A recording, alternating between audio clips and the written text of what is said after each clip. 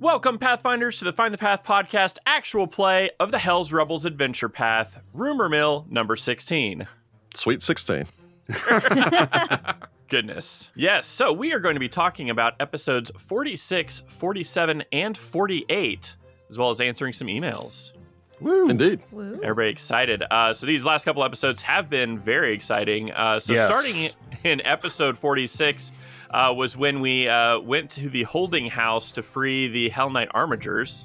Things went surprisingly well. I know. Yeah. It's interesting to see like how preparation pays off, right? Because like we went and we paid the money to get a really good forgery, and like we got lucky with, well, I'm assuming we got lucky with some of for deception checks to like convince them that we're all on the up and up. Well, fortunately, you had some bonuses because you rolled exceptionally well on securing some of the things, and you had some penalties because you rolled exceptionally poorly on securing some of the things, which kind of made it a bit of a wash. Fortunately, Jessica rolled pretty well. You guys didn't really do anything that drew a lot of unwarranted, or I suppose in that case it would have been warranted, attention to yourself. Unwanted attention to yourself. Yes. It's like technically we really weren't supposed to be there, Yes. but...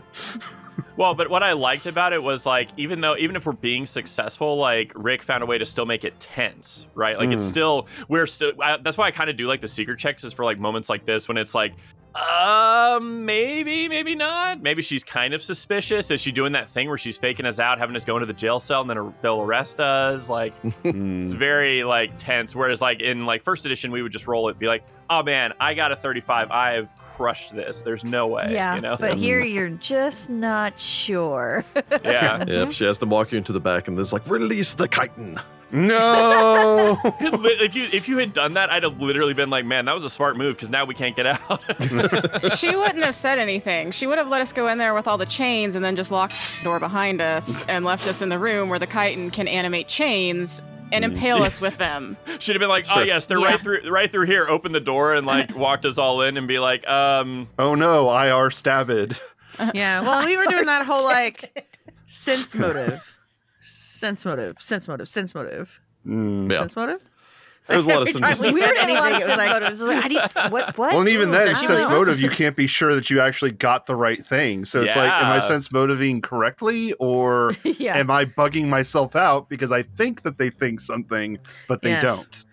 when I think at some point we had exact opposite thoughts, and then I picked up that she was scared of the chain lady. And I think Cesare was the only one that knew what she was. And Oh yeah, I'm not The trained in chitin, that. yeah. real bad. which it wasn't a chitin. You said it's She is a something- chitin. She's a form of chitin.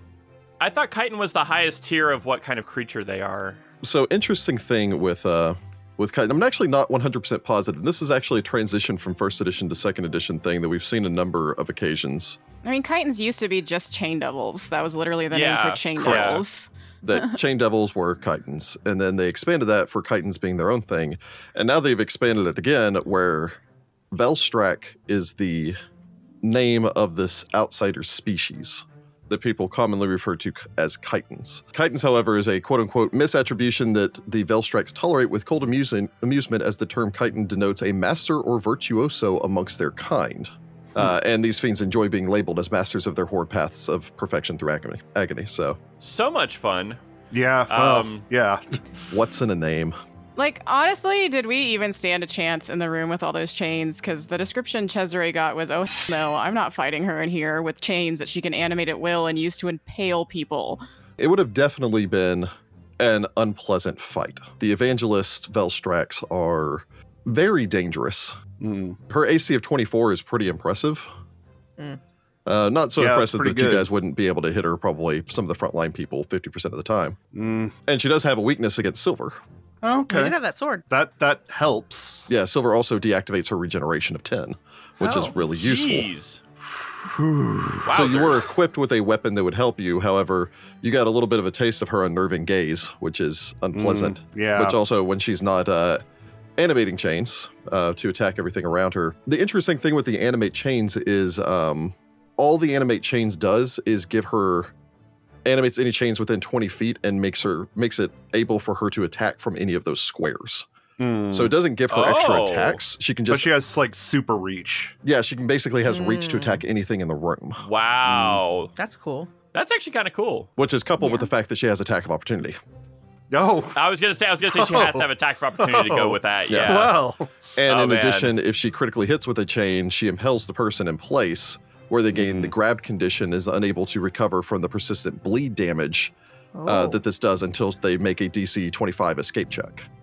Ow. Wow. Yeah, I Wow. think Cesare barely passed to figure out what she was because he knew that she could animate chains and that they use them to impale people and basically bleed them out. Yeah. So I'm like, I mean, I don't know about everybody's, but Nicolo's armor class was definitely lower wearing the scale mail than it is with his usual armor. but yeah. So yeah, I'm real glad we didn't fight her. Real glad. Mhm. Yeah, we super did glad. get close to almost fighting her when like Cesare kind of like lost it at seeing his nephew being tortured. Yeah, it's not pleasant. I also somewhat like/dislike the fact that, and I think this might be for all Velstrak, that they have a special ability called Pain Sight. Ooh. That means that they automatically know if a creature has the doomed, dying, or wounded condition, so that they Oh. can specifically target them. Oh, Good. Okay. great. So Oh, they're you're one of those wounded, you enemies that's say. like, oh, you're dying. Let's make that worse. Yes. Horrifying. It would have definitely been I an like her. interesting fight. Mm. Interesting, he says. Yeah, but despite some, I guess, what would we call that? Uncharacteristic caring of Cesare the guard, we did manage to, Cesare the guard. I don't want to say browbeat, but like convince the creature that we really needed them now. We basically used the power of mortal law and went, no, Yeah. like, Yeah. Because We they're have- lawful. I Yeah. mean, Yeah. they're still devils, even if they're subspecies. They're still devils. Well, technically, it's- they are not devils. They are fiends, but they are not devils. You know, the difference between the chitons and the devils, you know, they're no longer related to one another, as chitons, or Velstraks in this case, are actually all inhabitants of the plane of shadow. So no Which longer is- inhabitants That makes sense. of But hell. they're still lawful, because I'm imagining they align with Yes, it is a lawful Zon-Kathon, evil. who's lawful. They're lawful evil creatures, yes. And it shows that there's like this overlap in a lot of these instances with like Zon-Kathon and Asmodeus in terms of like, you know, we're cool with like a little light torture and things like that because it's not illegal if we don't say it's illegal. They're both lawful evil societies. I mean, they're, Yeah. you know, they're not going to have too much friction when it comes to Yeah. that Yeah. aspect. Although there is the idea of what law is actually the law. So there is a little bit of like, I follow the law of hell. I do not care about your mortal laws, like that kind of thing. There's lots of little you can get into loopholes that, and the whole whatnot. generalities of that specifically. Although, generally speaking, like, it's the interesting thing of the lawful evil side of especially like nations like, you know, Nidal and Chiliax, where all of these things that are unabashedly evil are also lawful. But there are certain things that it's like the general concept of murder, you know, murder is bad. However, of course, and obviously this is pure evil, the fact that they don't consider slaves people means that murdering them is not illegal because they are evil people. yeah. Yeah, it's kind of interesting to look at, like, there's like a bare set of kind of agreements that have to be made in a functional society, and like murder is Yeah. usually one of them, theft is usually, you know, frowned upon. But then there's like so much gray area around that's where like all the different societies end up kind of differing. It is somewhat interesting with planes or structures like devils have, where you can say like, there's the classic argument of, you know, I'm lawful because I believe in the ideals of law, even if I don't adhere to a specific set of laws. With a lot of devils and things like that, Asmodeus has a full book of every single applicable situation that could ever occur. That makes And sense. so it's like there is technically a law that applies to each one of those. Now, whether or not every single devil knows every one of those, you imagine that hell has its own form of punishment. I'd love to see a prison break in hell from Hell's Prison for devils that break the law. Dude, Which I'm would be telling really you, interesting. Paizo, get on that adventure path. That would be fun. But it's always the interesting thing, again, of, you know, when you're dealing with a creature like this, where it's hard as a game master, and I'm sure, you know, any of us that have been in the game master seat can attest to this. It's sometimes hard for me to put myself fully into the otherworldly head of an outsider, a creature that in no way thinks like a human does.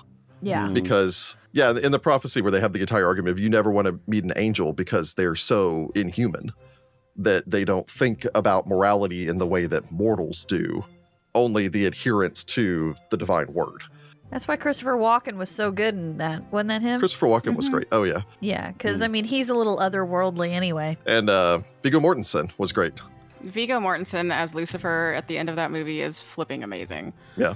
Anyway, Well, go it's check also out why the prophecy. like sci-fi First Contact is a really like interesting Oh, yeah. kind of like thought experiment, because you're talking about alien societies that don't have any concept of morality, maybe in similarity to what we think of, and they may think, for instance, like eating with your mouth is a horrible, gross experience, but for us it's just like normal. So again, it makes me, I don't know why I immediately went back to that TNG first season episode where like Wesley steps on some flowers and they're like, now you have to be murdered. Yes, Yes. that, and they're like, because all of our crimes are punishable by death, nobody ever breaks the law, and he's just like, what? It's like, technically that would work, I guess. Exactly. No, that's the thing. It's like it totally works. It makes a completely law-abiding society. Yeah. Well, as long as you're caught. I'm sure that there's still some people that are desperate enough that they would still break the law because of the situations that they're placed in. Oh yeah. Anyway, you fortunately did Yeah. not have to fight that chitin. It's Yeah, true. so we Okay. managed to get all of the armigers out, taking us up to episode 47, where we had a surprisingly easy time getting them out of the holding house and into our carriage. Relatively Pilfered speaking. carriage.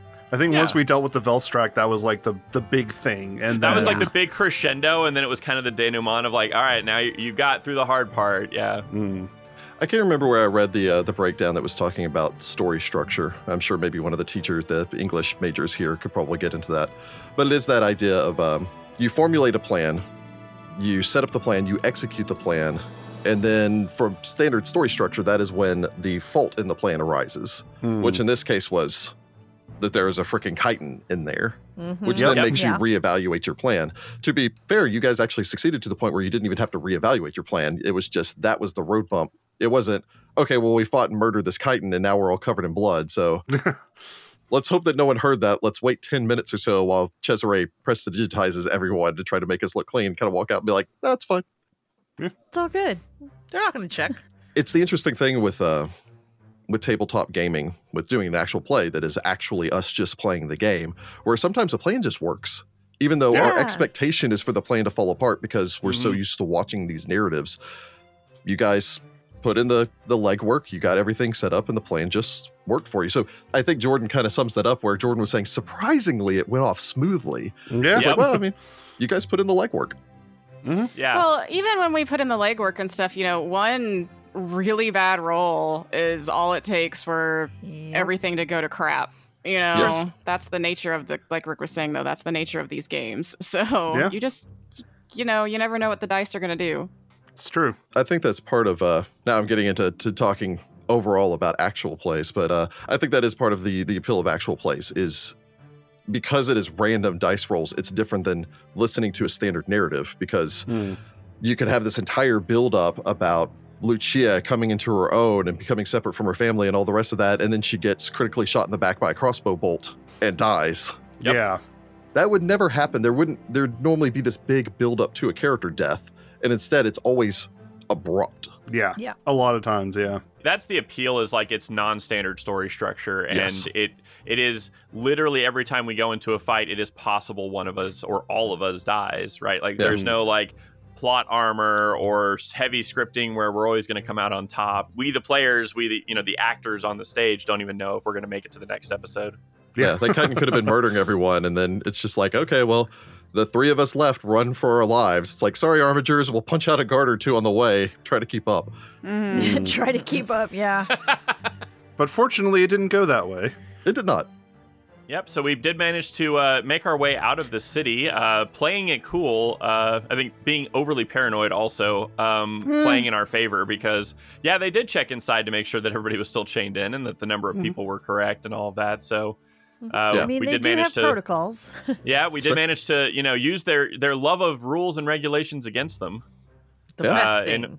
In order to get the armigers back to Lictor Octavio, so yeah, he's got his Order of the Torrent kind of Yeah. sort of back. He did a whole Yes. big, you guys can leave if you want to. And then all of them are like, we'll stay with you. Oh, Captain, Yeah. my Captain. Yep. Yeah. Very Captain, Yep. my Captain.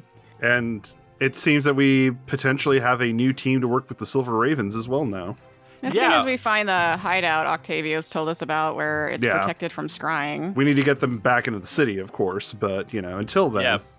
But they also did show us a hidden entrance into the city to get into the salt market.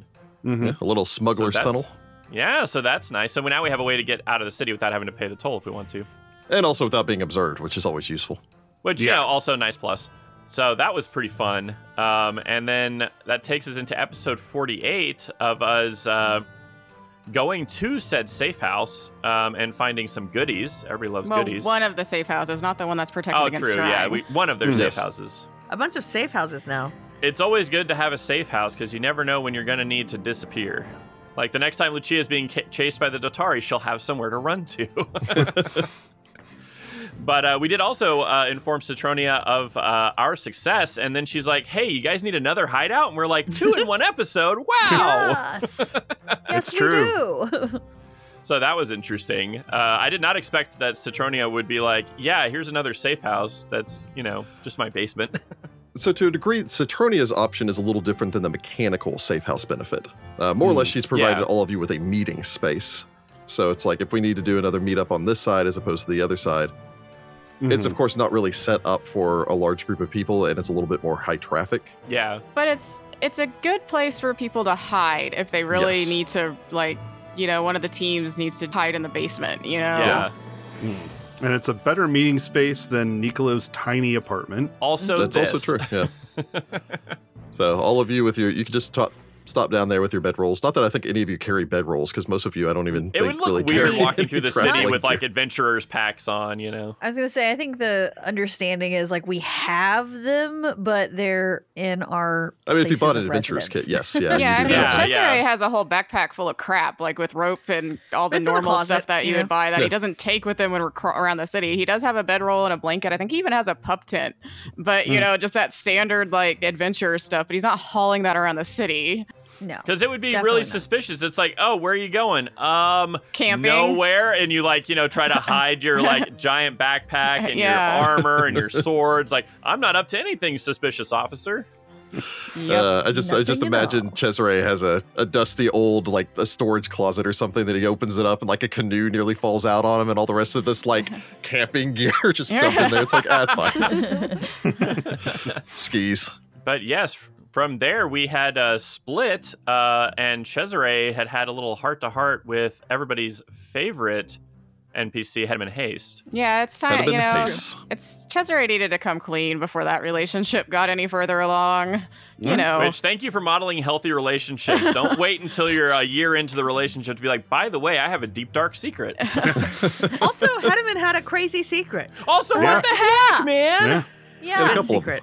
I did not. Yeah, that's true. I did not call him as Rose of Cantargo, so that was a very good neither. twist. Yeah, I Very didn't, cool. I didn't And see predict that coming, but I figured I was like, there has to be more to Hedeman. Just, I don't know. I just He's had that. too cool. He's too interesting of an I NPC. need like a cool backer, you know?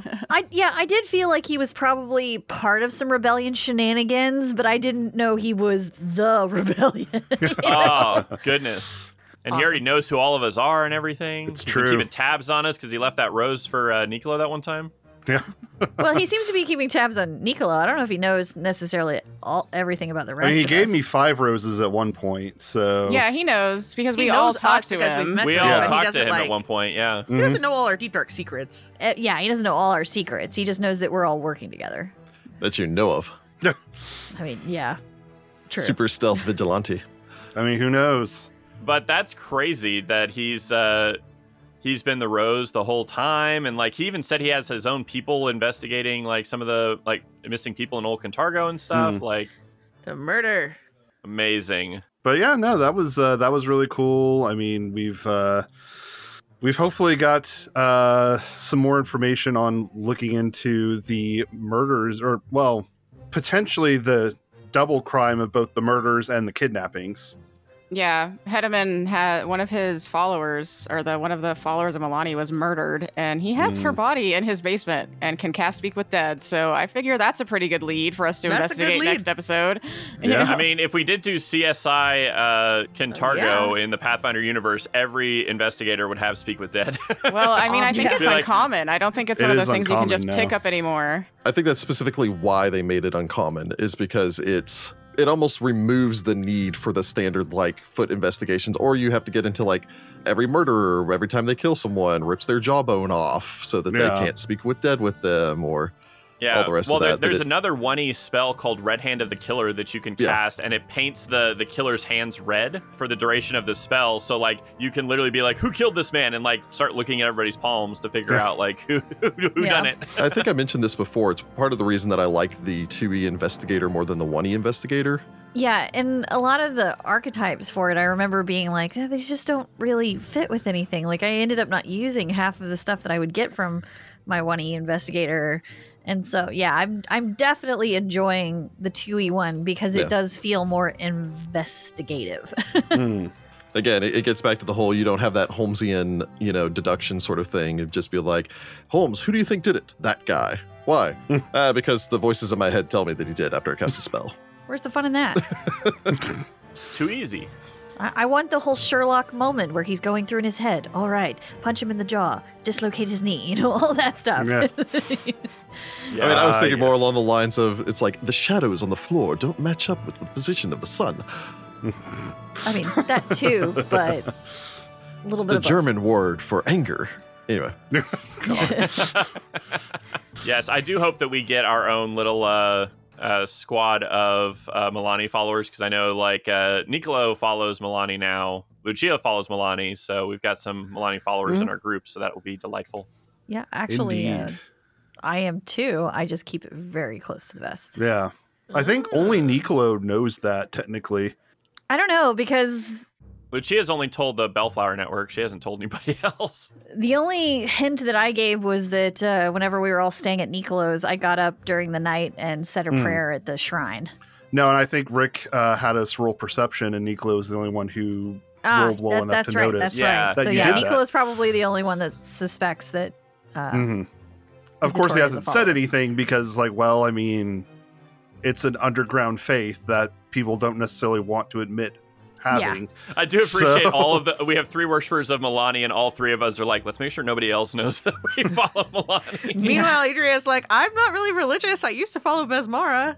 Does that Cesare is help? really over all the whole divine deity bullshit crap. So, he wears a holy symbol of Serenre because his sister, who is a priestess of Serenre, helped him on his ditching the Asmodeus thing. But it's more like a reminder to not be a jerk more than I'm actually faithful to Serenre. You get that feeling Yeah. of it just kind of gets a little bit tighter every time you have mean thoughts. Yeah. Yeah. The old folks are over here like, religion. We don't know. and you also got a little bit of the backstory as far as Hedman was concerned and a possible. Yeah, we need to find his mother and murder her, and then we need Yeah. to help his dad. We so have to I'm save just, his father. This is our new most important mission. Yes, that is now on our back burner of, we got to get powerful enough that we can help the dad. Yeah, I want to help the dad. He makes me sad. Yeah. We got a long way to go because Hedeman, I think, is a level or 2 on us. Yeah. Oh, man. Right. Y'all ready for some emails? Yeah. I suppose we should jump in. Yeah, absolutely. Yes, we have one email today, and this email comes from Mason from Roseburg, Oregon. Hey, Who Mason. says maybe from Wardle in Varicia. Okay. Okay, that Yeah. sounds good. Yeah. Yeah, I don't know where Wardle is, but All you're I from think there is now. War Turtle. I literally was like, Yeah. that's literally what I thought. Like I water thought you said type? Wordle like the game. Oh, No, yeah. Wartle. I think it's pronounced Yeah. with an A. I think it's Wartle. Wartle. Yeah, Wartle Wartle. is a frontier trading post primarily populated by swampers and trappers who do not mind the inhospitable environment of the mush fens. Sweet. Apparently, all the houses rise up out of the murky water on stilts connected by wooden Ooh. boardwalks. That sounds fun. Oh, that sounds Major cool. exports of the town are peat, fungus, and furs, mostly sent down the Yondapakari River to Magnamar. The town does support a few successful brothels and a precariously tilted tavern called the Lean-To, I Oh, like I love that. it. The lean which serves a local liquor called Bog Grog. Oh. Nice. Oh. Bog That grog. sounds Nice. terrible. It's That going to be sounds This is a terrible. cool place. That Let's sounds go like here. it'll take, the paint off a wall. Let's Yeah. chug it. Yeah. Yeah. And the lining out your stomach. That'll grow some hair on your chest. That sounds exactly like, I don't know if anybody here has had it, because I haven't. Ranch water, which is No. apparently an alcoholic beverage that sounds terrible, because it I was gonna say, basically sounds like that sounds tequila and real water. Mm. Ugh. Yep. It sounds like Not it will good. cause blindness. Yep. No fun. But Mason writes, "Hello there, Find the Path crew. Hola. Hello. Hello, Mason. Hello. I've been wanting to play Hell's Rebels for ages, and it always sounded like such an awesome adventure with a fantasy Star Wars feel. Alas, I only have one group that enjoys Pathfinder, and we've been working through Rise of the Rune Lords and some homebrew adventures for years, so I'd given up on getting to experience it, but then I discovered you guys and gals were running it, and I'm loving every second. Awesome. Aw, Thank you. yay. It's good to hear. I'm glad you're enjoying it. Rise of the Rune Lords also very good. Also, yes. When it comes to picking a new campaign, how do you guys do it? Does the GM decide on their own which AP they want to run, or do you do a group poll or something to see what everyone is interested in? And does Rick ever get to be a player in your home games? Home Used games. to. First off, yeah, we don't do home games anymore. We do They're all this recorded. podcast. Yeah, we can't exactly Should do say home games. time. It was always a group discussion. It was kind of one of those, hey, I'm interested in this one, and then we, talk about it. Back in the day, we actually scheduled it out, so we would have like the next 2 or 3 in Yeah. the queue. We were doing them chronologically for a while. And then we Like started we started skipping with around. Rise, and then we're just going one after the next. But then we ended up skipping around some. It's that problem of like we would find like a new adventure path would come out and we'd be like, man, we really want to play Strange Aeons, and then we'd go play, go through do that instead of going back through everything in order. Yeah, I think a lot of times, if I remember correctly, because it's been 5 years since the last time we did something that wasn't recorded, Yeah. I would just approach you guys with a couple of them. I remember the first time actually with Jess, Jordan, and Rachel, because they had not played an adventure path before. And I think there were like 18 or 16, 18 of them out at that point. I just went through all of them and just went like, here's the basic rundown of what each of these are, which is when you guys settled on Legacy of Fire, which was the first one I ran for Yeah. y'all. Mm-hmm. Heck yeah. And then after that, a lot of times it was like, I really want to run Rise of the Rune Lords because I want to do the Rune Lords trilogy at some point. I think having player input is very important in deciding because you want people to play something that they're interested in. Yeah, but at the absolutely. same time, for the GM, actually running a game, if you're not interested in running it, Everybody has to want to play it. yeah. Yep. I think presenting people with like 3 to 5 options, because there are so many adventure paths, is probably Yeah. the best way of going about it. Yeah, and I know as far as Rick being a player, he has been a player before. So we've Yes. done let's see, Carrion Crown was run by Ross. I did Serpent's Skull and the first 2 books of Iron Gods before that kind of fell apart because Yeah. time. Yeah, back in the day, Ross also ran me through Curse of the Crimson Throne and up to book 5 of Kingmaker. Unfortunately, that Yeah. one we didn't finish, but True. that was fun. Yeah. That one sticks with me. I do still want to play that at some point. Yeah. Whether that's 1E or 2E, because I have a feeling that's one of the ones that you never play the same twice. Yeah. It has definitely ways to turn out differently for sure. And actually, one thought process I had before, and I've never needed to implement it, but depending upon your group, it might actually be a good idea, is instead of just sitting down and talking with everyone about what you want to play, and instead sitting down or sending out an email with like the 5 adventure paths that you want to run, telling each of your players to put them in order.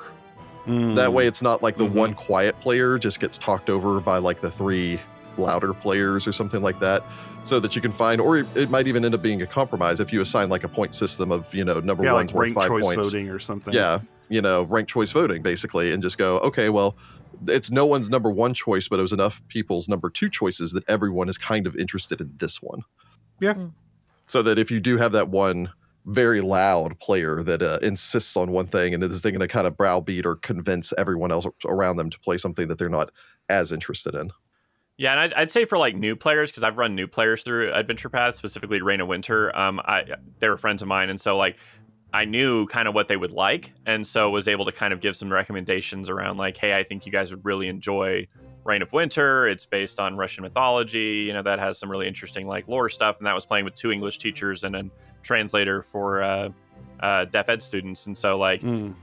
That they were like, wow, that sounds really cool, whereas another group may be like, man, I'm really into Egyptology, and so like Mummy's Mask could be a great fit for them. So Yeah. I think if you do know like if the players maybe don't know themselves what they're kind of looking for, if you know them, then that can kind of help you guide them where to go. One thing I will also state, and again, this doesn't seem like this applies to your group, although anyone else that's listening, if you're doing an adventure path, do one of the earlier adventure paths in the rule set that you're using, because the further, if you're looking at 1E, the further you go along, the more it's like, this is a monster from Bestiary 4, Bestiary 5, Bestiary 6. You're using Here's a 6 class different that came out bestiaries. in like Ultimate Combat, Yeah. Again, if Yeah. it's first edition, get used to learning the Magus really well, Yeah. because they love the Magus. Mm-hmm. Rise of the Runelords is, of course, a great option for that. Curse of the Crimson Thrones Anniversary Edition is also a great option for an early campaign that's not going to use a ton of optional rules. Yeah, that's fair, especially if you're just starting, especially with like 1E. There are probably, like 100 books that you would probably potentially need for like, Tyrant's Grasp, The Last Adventure Path, and 1E. That's I mean, on not our 100 Patreon. books, but it is, you're pulling from so many different sources Yeah. that you have to keep track of all of that. And in second edition, funny enough, in second edition, I've heard a lot of people say not to go with the first adventure path. Yeah. Age of Ashes. Huh. Because from what I understand, it's very much on the hard side. That they were still getting the balancing act of the difficulty with the new system down. And I've heard it's a bit of a meat grinder at points. That's So understandable. either don't go with it or go with a 5-party group and don't adjust the difficulty. Yeah, because I think that's fair. Because like I think Rise of the Runelords I found was actually pretty difficult. Like it had a lot of difficult things. Like if it had been my first AP, I probably would not have survived as well as I did. It's difficult. It is because it is very old school. Yeah. Curse of the Crimson Throne, I honestly think might be a better suggestion for most people's first adventure path. Yeah. I did love Curse. Yeah. It's a pretty solid one. And it's an anniversary edition, and it's a phenomenal adventure path. Have fun yeah. in Scarwall. I was going to say the fifth book is a doozy. It has its old school moments too. Yeah. It does. It very much does. But I think that's the fun of Paizo Adventure Paths, though, is like if you have a more traditional group, there's an AP for you. If you're wanting to do a little bit something different and new, then you have those like more experimental adventure paths. So again, you can kind of curate it to your party. Yeah. So Mason goes on to say, I have to say, one of my favorite things about Actual Play Podcast is seeing how interactive everyone is. Your whole crew is so engaged in the game mechanics, the story, their own character, the NPCs, etc. I love all my friends dearly, but it seems that each of my groups always has at least 1 or 2 players who are there for some of the social aspect, but they don't put in the time and effort to really get to know the game or get into their character or the role play or don't pay attention. Most of the time it's fine, but sometimes it does bother me as a GM when they aren't engaged when I put so much effort into the story and preparing everything. How did you all come together? Was it luck that you all came together as engaged players, or did it take time to find a full crew that is invested? If so, how do you help get players more invested in the game so everyone has a richer experience? Okay, well, Heather and I have known each other since high school. Yeah. At this point, we've known each other longer than we haven't, and that makes me feel so old. Anyway. Yeah, we started gaming together back when we were 16, so that was like 20 years ago. Oh my God, why'd you say that? Shh, I'm going to go die of old age What's now. funny I'll enough be was right when back. was 3.0 had first come out. And so we were playing some 3.0 as far as Dungeons and Dragons was concerned, and 3.5 and all the rest a of lot that. of White Wolf. And then Heather ended up working at a comic book shop with Ross. Yes. Yo. And so Ross kind of tacked on. Heather and I had a game group back then that eventually just kind of fell apart. And then Ross came up and, from I suppose that expanded, adding Ross into the gaming group. Ross was the only survivor from the various people. You that make were it added sound on like from I that one. eliminated the other people or something. Ross survived the challenge. You die in the game, you die in real life. I volunteered as tribute, and Yeah. And then Rachel and I started dating after Rachel got back from her trip to Korea years later on, and then Rachel I've and known Jessica, Rachel of course, have been since high friends. school. Yeah, since high school. Yeah, we have also been friends longer than we haven't. Yeah. at this Then So it's point. like sophomore year for me. And then I started dating Jordan after I got back from Korea. Sheer dumb luck on my part. Yeah, Jordan's just off in the ether. I literally was just all on my own and then started dating Jess and then fell in with this group. yeah. It Like was a meant to comet be. hurtling through space that gets caught in the gravitational field of a larger, yes. massive nerddom. And then we press ganked him. But I remember it was like one of these, like, I think Jess was like broaching him. He's like, hey, do you want to try out Pathfinder? It's kind of like D&D. And I was like, do I? Because I'd always wanted to play growing up, but I never knew anybody who played. So I was like, I will yeah, totally we give tried to this play a a few shot. times in high school with like beginners boxes and things, but D&D, I think or just any tabletop RPG, I believe Rick was the one who told me it's kind of like drugs. You almost need Yep. to know someone. You got to know a guy. It kind of is like that. Yeah. I think, I mean, that's true. But I think a lot of how people approach the game and how people play the game comes from their first game master that they do a long-term thing with, because then you get used to that style and that's how you're used to playing. Yeah. If a lot of your experience is at your local game store and it's just, quick scenarios of then you sit down with a role play group, it's kind of a different environment. So I think a lot of it, like I said, has to do with who taught you to play the game and what was their style. And that's kind of and what you take. What do you want out of the game? Yeah. Like, we're all That's true. story people, so we Yeah. wanted story. Yeah. Yeah. Jessica raises an extraordinarily valid point. You get out of it what you put into it, and you have to know what you want out of it. So if your players are a group that goes, we just want to play a game, and it doesn't matter to us if it's Pathfinder or if it's Betrayal at House on the Hill or Pandemic or whatever, if it's like we just want to play a game, that's a little bit different than saying, well, I want to tell a story that evokes real emotions from everyone and gets these deep feelings Neither across. one of those are incorrect ways to play the game. No. I'm not saying that there's anything wrong with just approaching it as we're going to kill the monsters and get better loot to kill more monsters. There's nothing wrong with that. This is going to sound somewhat terrible of me, so I'm going to preface it with that. But there's a reason why Heather and Ross are some of the few people that I've carried on in like the gaming group that I have over time, because I have had to ask people to leave the table because they make other people uncomfortable or things like that. Yeah. I have sometimes just had to say, it's like, look, I think maybe a different group would be better for you because you're not interested any time that you're not rolling a die to try to kill something. And that's not the story that I want to tell. Yeah. Fortunately, in the case with Jess, Jordan, and Rachel, all three of them were already interested in the story element of it. Yeah. I'll admit a certain degree of reticence whenever I was like, okay, yeah, Rach, it's like, I'll teach you how to play and everything else. And then she's like, oh, by the way, can Jessica join me? I was like, oh, no, Jessica. Oh, and also this Jordan guy. I'm like, Yeah, just a random dude she's that's dating. an unknown X factor there. I'm not sure about this one. I don't even remember how long Jess and I had been dating, but it was not very long Yeah. before No, I got drug in. it wasn't. Fortunately, he's a giant nerd, so it worked out. I will acknowledge that we are extremely lucky to have Yes. met Yeah. each other and become the friends and everything that we are and have this kind of gaming group. A lot of people struggle to find groups that they can have a long-term game with. Yeah. Yeah. And so, we are extremely fortunate. Yep. Yeah. Yeah. So I think somewhat in answer to the question, it is one part luck and it is one part taking Skill. time to find a full crew that is invested. Yeah. Kind of picking and selecting. I've always heard the term poaching used, where it's a game master that will go to like tables at like cons or tables at your local gaming store and then find the player there that works for them and then like take them off to the side at some point and be like, I'm putting together a home game. Yeah. I'm putting together a team. It's that whole idea of like a player coming in to poach other players for their home game. I've heard that terminology used before. It's like the merchant from Resident Evil 4, what you buying. Yeah. Got rare players on sale, stranger. Yes. As far as helping players get more invested, first off, figure out whether or not they want to be more invested. Like if it's Yeah, just a you board know. game to them. It might be just something you sit down and go, hey, I've noticed you're not really engaged at this part of the story. Is there something, Yeah. we could do differently? What do you like about the game? Just talk to your players, if you feel like there's a disconnect. Communication is a huge part of these kind of games. And Mhm. I know I have social anxiety. Like if I like the live shows, you guys don't even want to know how stressed I am during those.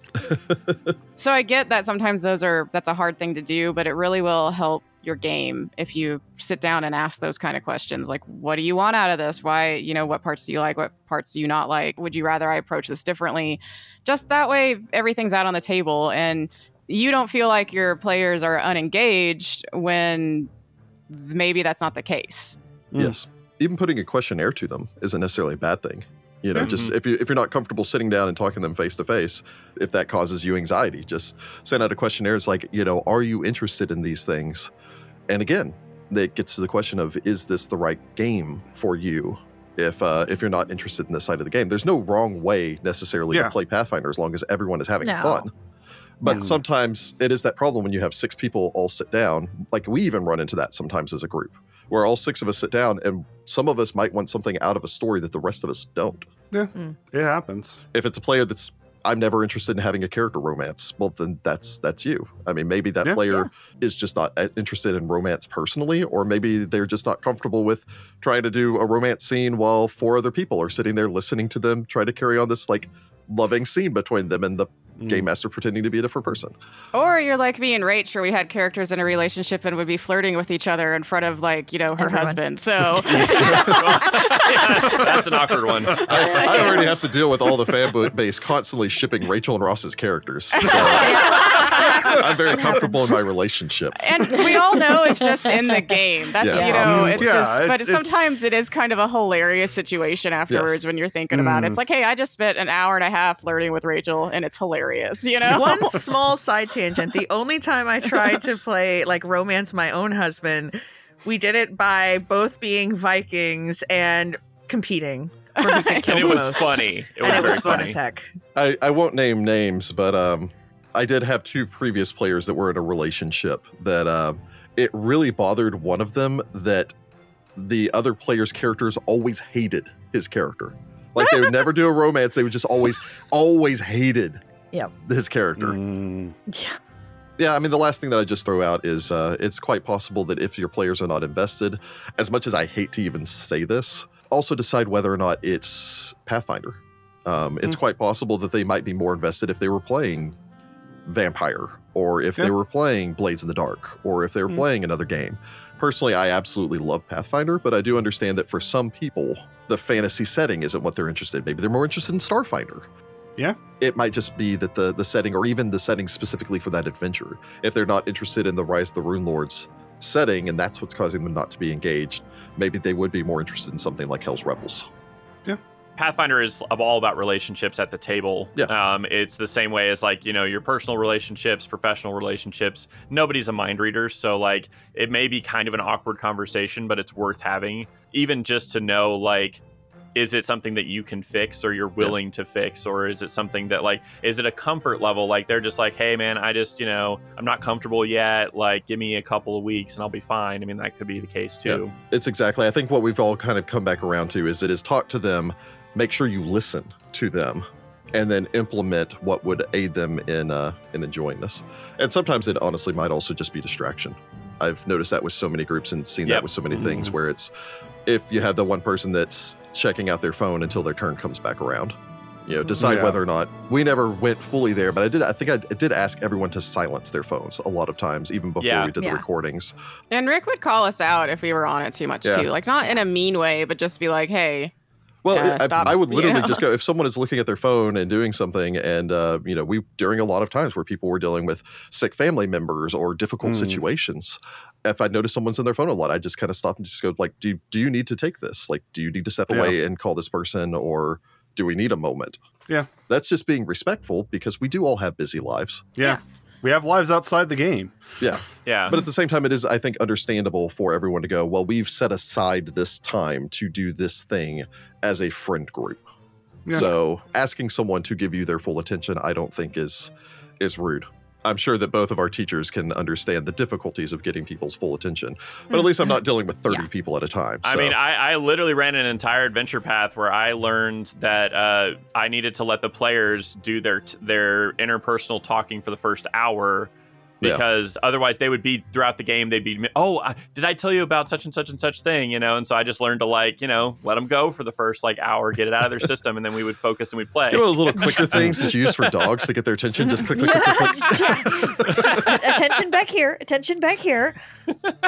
Anyway. All right. Mason continues.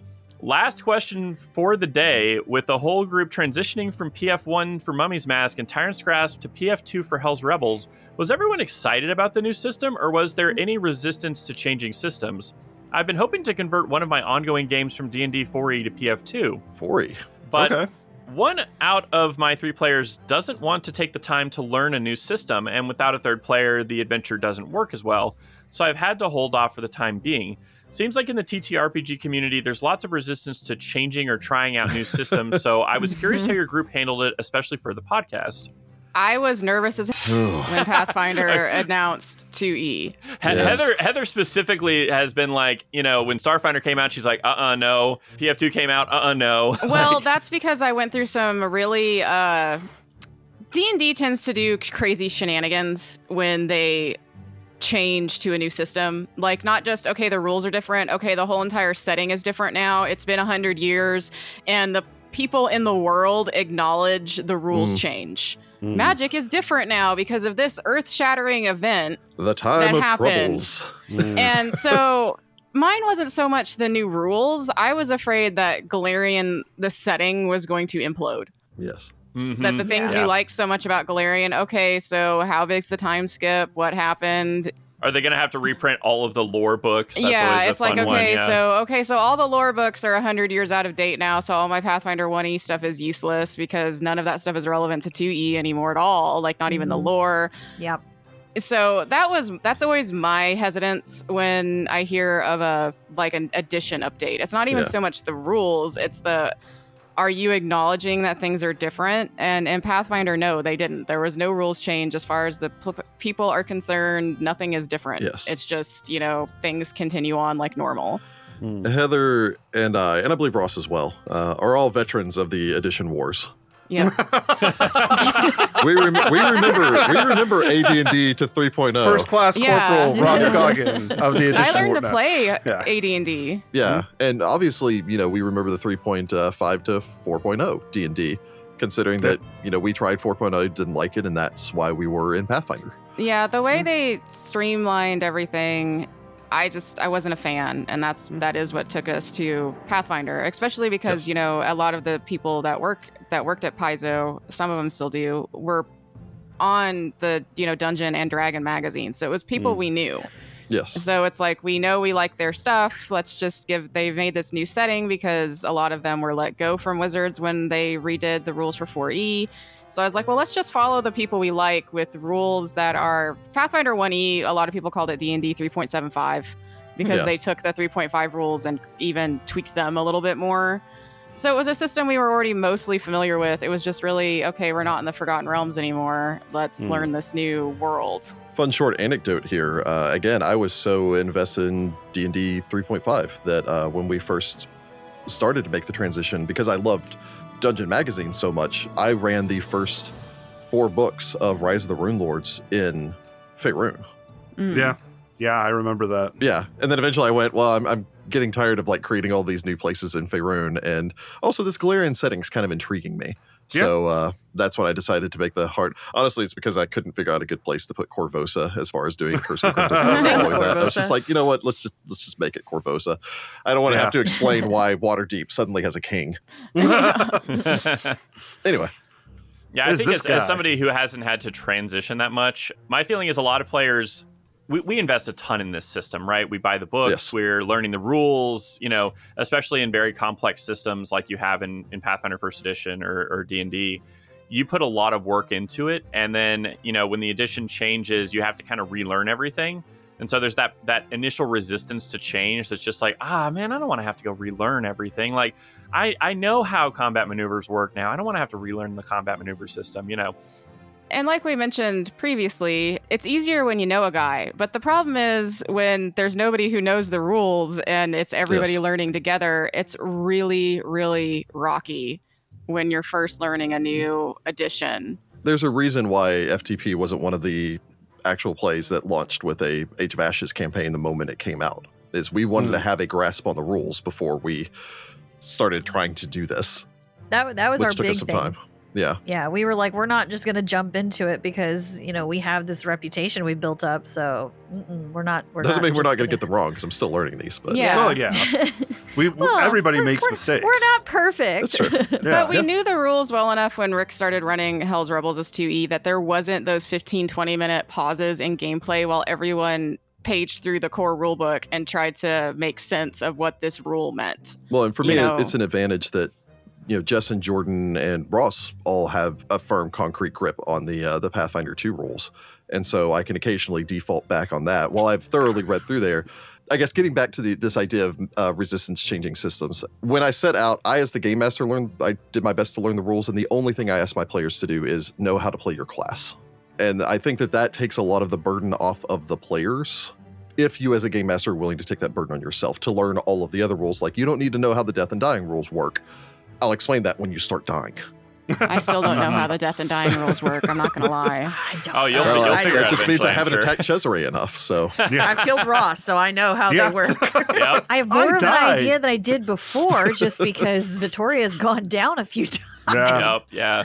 As the chaotic person at the table, I love learning new rule systems. I think I'm always buying them. First of all, I have a bunch of rule systems on the reuse, but then I'm Yep. occasionally like, let's just play. Like I think I ran a session of like Supernatural RPG, which first of all exists for my parents and Jordan once, and then like I've run a little bit of 5e. I did a really wild conversion of Rime of the Frost Maiden to 2nd edition. So there's just a lot of like, I think of this group, I am as the voice of chaos, the Yeah. most excited to just jump into stuff and see how it works. As probably the most lawful voice in this group, I Hands agree with down. Jessica, actually. I know the rule set for Blades in the Dark. I've never run a game, but I know the rules for Blades in the Dark. I watch rule videos for 5e just You to go. would. It's like, I'm kind of You curious would. about this. Well, just because I'm interested in it to learn more about the system, because I like to know the strings that control the system, and see whether or not there is something interesting from another game system that I can implement, or even just take away an understanding of the rules to go, I think it would be really fun if I could find a way to implement like flashback mechanics or something else Yes, like that that'd be into That could be into cool. another system. Hmm. But at the same time, it's there is always that reticence of I'm sure Jordan can kind of agree with this with his computer knowledge. There's always that reticence to touch the code in the event that it breaks something. Yeah. Yeah. My God, what have I done? It may be terrible, but it's a game. You're trying it Hey, once. you know and what? If you don't like it, We it's have cool. played things that I just didn't like, and I was We like, played this is Numenera. terrible. We didn't like that very much. We didn't like Yeah. Numenera as Well, a good we example. liked the setting. We didn't like the rules. God, Yeah, I the love rules that. were- I loved the lore of that place, but yeah, Yeah. the rules just didn't work for us. And like the thing about it is like nothing ventured, nothing gained. So like if Exactly. you don't try it, you may have to put a little work into it. But if you don't ever try it, then you always kind of have that thing in the back of your head, like maybe the grass is greener. Yeah. Or at least you reaffirm that you do really resonate with like say Pathfinder 1E for instance, because I can go to like D&D and be like, why are there no prices for things? Yeah, you're going to run into these growing pains every couple of years. I mean, the fact that Pathfinder ran for an entire decade without an edition change Was insane. is pretty impressive. Yeah. And obviously D&D 1 or 1 D&D, I can't remember exactly how it's phrased, is yeah, on the 1 horizon D&D. now. Is it 1 D&D? Yeah. Yeah, it will probably, well, again, D&D 5 was D&D Next when they launched it. And then people just kept calling it 5e, and eventually that just stuck. So I'm wondering, eventually people are probably just going to keep calling this 6e long enough that it's going to be 6e or 5.5. No matter what game system you play, inevitably you're going to run into an edition war, because there are still people fighting the Pathfinder 1 versus Pathfinder 2 edition war right now. Yeah, which is So- silly. Yeah. There are things that 2nd edition really helped me love about 1st edition. It's that whole vacation idea of like sometimes when you go on a vacation you appreciate your house or your apartment or wherever Yeah. you live more because like you don't take the time to appreciate that stuff in your everyday life. So like trying out a new system is a good way to be like, oh man, I really appreciate how they implemented the 3 action economy in 2E, or something like that, Well, and it gets back to the same thing of you'll also hear the edition wars between systems, or the system wars basically at that point, where people will talk about Pathfinder 2 stole these things from D&D 4 and D&D 5 were conversations that are happening. And now that D&D 1 is coming out and people are saying, look at all these things that they're stealing from Pathfinder 2.